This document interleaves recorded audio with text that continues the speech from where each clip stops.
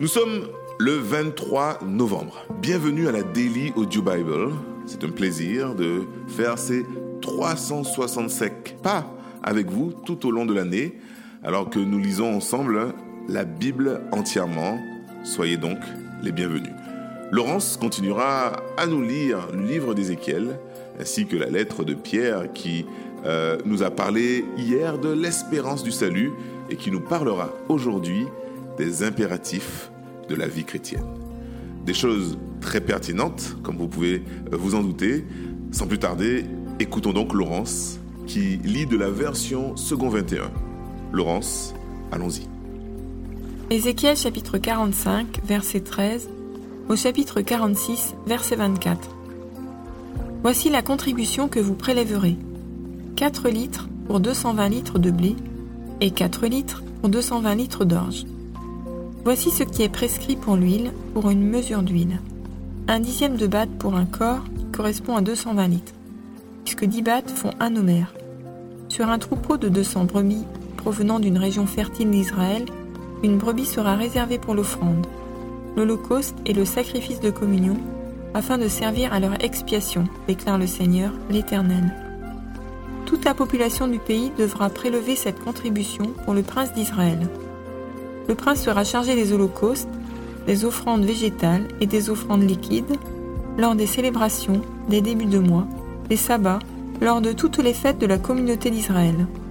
C'est lui qui présentera le sacrifice d'expiation, l'offrande, l'holocauste et le sacrifice de communion pour faire l'expiation en faveur de la communauté d'Israël. Voici ce que dit le Seigneur, l'Éternel. Le premier jour du premier mois, tu prendras un jeune taureau sans défaut et tu purifieras le sanctuaire du péché. Le prêtre prendra du sang de la victime du sacrifice d'expiation et il en mettra sur les montants des portes du temple, sur les 4 angles du socle de l'autel et sur les montants des portes du parvis intérieur. Il fera de même le 7e jour du mois pour toute personne qui a commis une faute sans le vouloir ou sans le savoir. Vous ferez ainsi l'expiation pour le temple. Le 14e jour du premier mois, vous aurez la Pâque. La fête durera 7 jours, durant lesquels on mangera des pains sans levain. Le prince offrira ce jour-là un taureau en sacrifice d'expiation pour lui et pour toute la population du pays. Pendant les 7 jours de la fête, il offrira en holocauste à l'Éternel 7 taureaux et 7 béliers sans défaut, chacun des 7 jours, ainsi que chaque jour un bouc en sacrifice d'expiation. Il fera aussi une offrande végétale de 22 litres pour chaque taureau et de 22 litres pour chaque bélier, avec 4 litres d'huile par offrande. Lors de la fête qui aura lieu le 15e jour du 7e mois, il offrira pendant 7 jours les mêmes sacrifices d'expiation, les mêmes holocaustes et la même offrande végétale avec l'huile. Voici ce que dit le Seigneur, l'Éternel.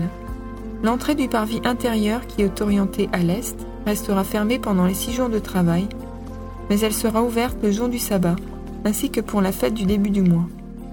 Le prince viendra de l'extérieur, en passant par le vestibule de l'entrée, et se tiendra près des montants de la porte. Les prêtres offriront son holocauste et ses sacrifices de communion. Il se prosternera sur le seuil de la porte, puis il sortira, et la porte ne sera pas fermée avant le soir.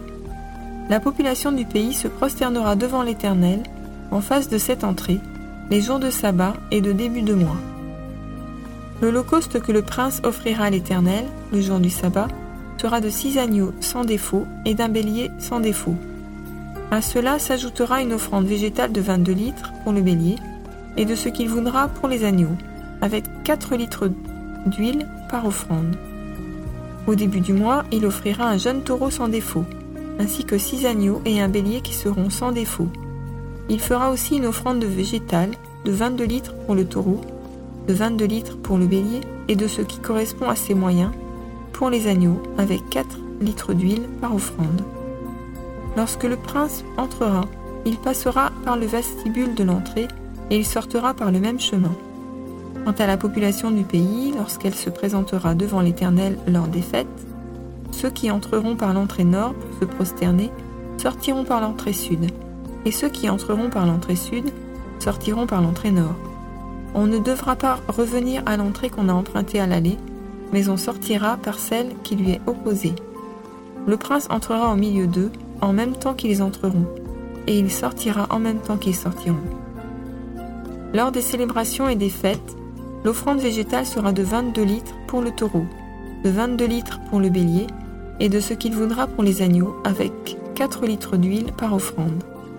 Si le prince offre à l'Éternel un holocauste volontaire ou un sacrifice de communion volontaire, on lui ouvrira l'entrée qui est à l'est, et il offrira son holocauste et son sacrifice de communion, comme il doit le faire le jour du sabbat.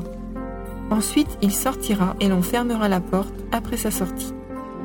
Tu offriras chaque jour en holocauste à l'Éternel un agneau d'un an sans défaut. Tu l'offriras tous les matins. Tu feras de plus tous les matins une offrande végétale de 4 litres, ainsi que d'1,5 litre d'huile pour pétrir la farine. C'est l'offrande faite à l'Éternel, une prescription perpétuelle pour toujours. Tous les matins, on offrira l'agneau et l'offrande végétale avec l'huile, en holocauste perpétuel. Voici ce que dit le Seigneur l'Éternel. Si le prince fait un cadeau à l'un de ses fils, ce sera son héritage et cela passera à ses enfants. Ce sera leur propriété et cela fera partie intégrante de leur héritage. S'il fait un cadeau pris sur son héritage à l'un de ses serviteurs, ce cadeau lui appartiendra jusqu'à l'année de la liberté. Puis il retournera au prince. Ses fils seuls posséderont un héritage. Le prince n'enlèvera rien à l'héritage du peuple en lui arrachant ses propriétés. Ce qu'il donnera en héritage à ses fils, il le prendra sur ses propres biens, afin que mon peuple ne soit pas éparpillé et ne se retrouve pas privé de sa propriété. Après cela, l'homme m'a conduit, par l'entrée située à côté de la porte, vers les salles saintes destinées aux prêtres et orientées au nord. J'y ai vu un emplacement dans le fond, à l'ouest. Il m'a dit, c'est l'endroit où les prêtres cuisineront la viande des sacrifices de culpabilité et des sacrifices d'expiation, et où ils feront cuire les offrandes pour éviter de les amener dans le parvis extérieur et d'exposer ainsi le peuple à la sainteté. Puis il m'a fait sortir pour aller dans le parvis extérieur et m'a fait passer aux 4 coins du parvis. Il y avait une cour dans chacun des coins du parvis. Aux 4 coins du parvis, il y avait des cours fermées, longues de 20 mètres et larges de 15. Toutes les 4, dans chaque coin, avaient les mêmes dimensions. Un mur les entourait toutes les 4 et des foyers avaient été installés au bas de ces murs tout autour. Il m'a dit, ce sont les cuisines. C'est là que les serviteurs du temple cuisineront la viande des sacrifices offerts par le temple.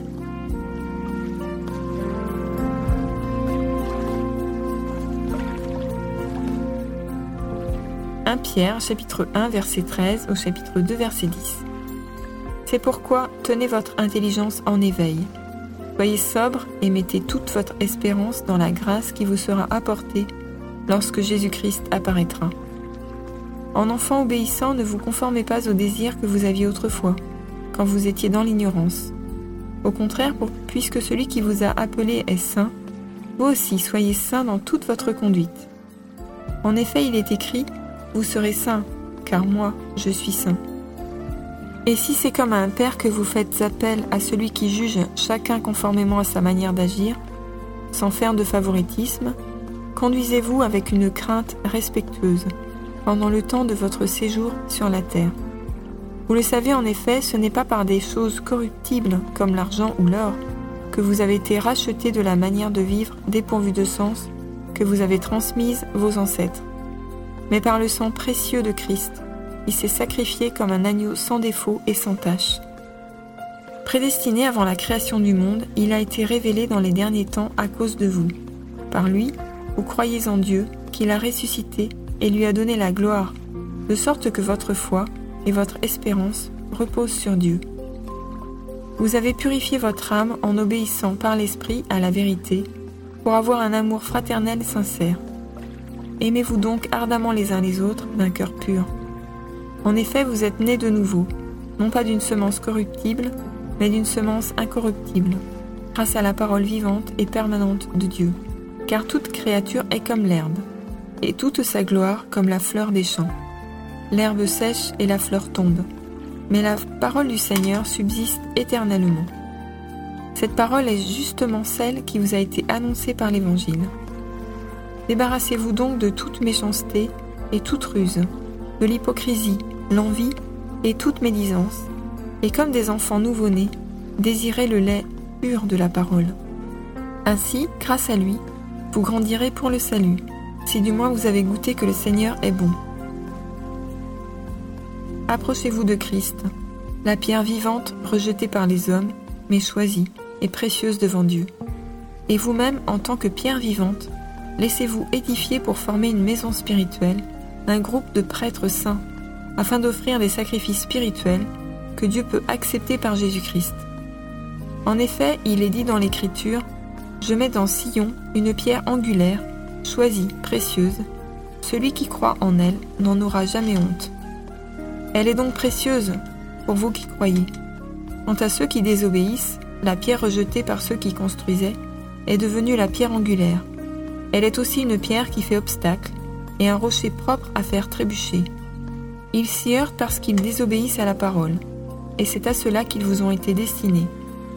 Vous, au contraire, vous êtes un peuple choisi, des prêtres royaux, une nation sainte, un peuple racheté, afin de proclamer les louanges de celui qui vous a appelés des ténèbres à sa merveilleuse lumière. Vous qui autrefois n'étiez pas un peuple, vous êtes maintenant le peuple de Dieu.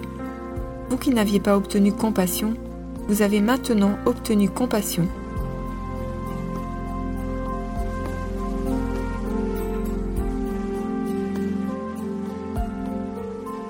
Psaume 119, verset 33 au verset 48. Enseigne-moi, Éternel, la voie de tes prescriptions, pour que je la suive jusqu'à la fin. Donne-moi l'intelligence pour que je garde ta loi, et que je la respecte de tout mon cœur. Conduis-moi dans le sentier de tes commandements, car je l'aime. Pousse mon cœur vers tes instructions, et non vers le profit. Détourne mes yeux de ce qui est sans valeur. Fais-moi vivre dans ta voie. Accomplis vers ton serviteur ce que tu as promis à ceux qui te craignent. Éloigne de moi l'insulte que je redoute, car tes sentences sont pleines de bonté. Je désire vraiment appliquer tes décrets. Fais-moi vivre dans ta justice. Éternel, que ta bonté vienne sur moi, avec ton salut, conformément à ta promesse. Alors je pourrai répondre à celui qui m'insulte, car je me confie en ta parole. N'arrache pas la parole de vérité de ma bouche, car j'espère en tes jugements. Je respecterai constamment ta loi, pour toujours et à perpétuité. Je marcherai en toute liberté, car je recherche tes décrets. Je parlerai de tes instructions devant des rois, et je ne rougirai pas de honte. Je fais mes délices de tes commandements, je les aime. Je tends les mains vers tes commandements que j'aime, et je veux méditer tes prescriptions.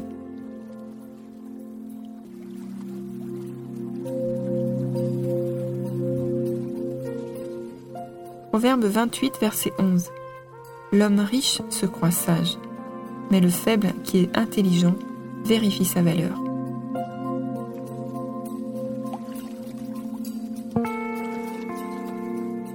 Et merci Laurence pour ta lecture. Et dans le passage d'aujourd'hui, de la première épître de Pierre, ce qu'il écrit à l'église primitive était une métaphore qui les aidait à réfléchir. Une préparation avant d'aller dans le monde. Au-delà du simple encouragement ou de motiver les gens, Pierre tente de les amener à se concentrer, à se recentrer sur le Christ. Il les somme d'arrêter le mensonge, l'hypocrisie et la jalousie.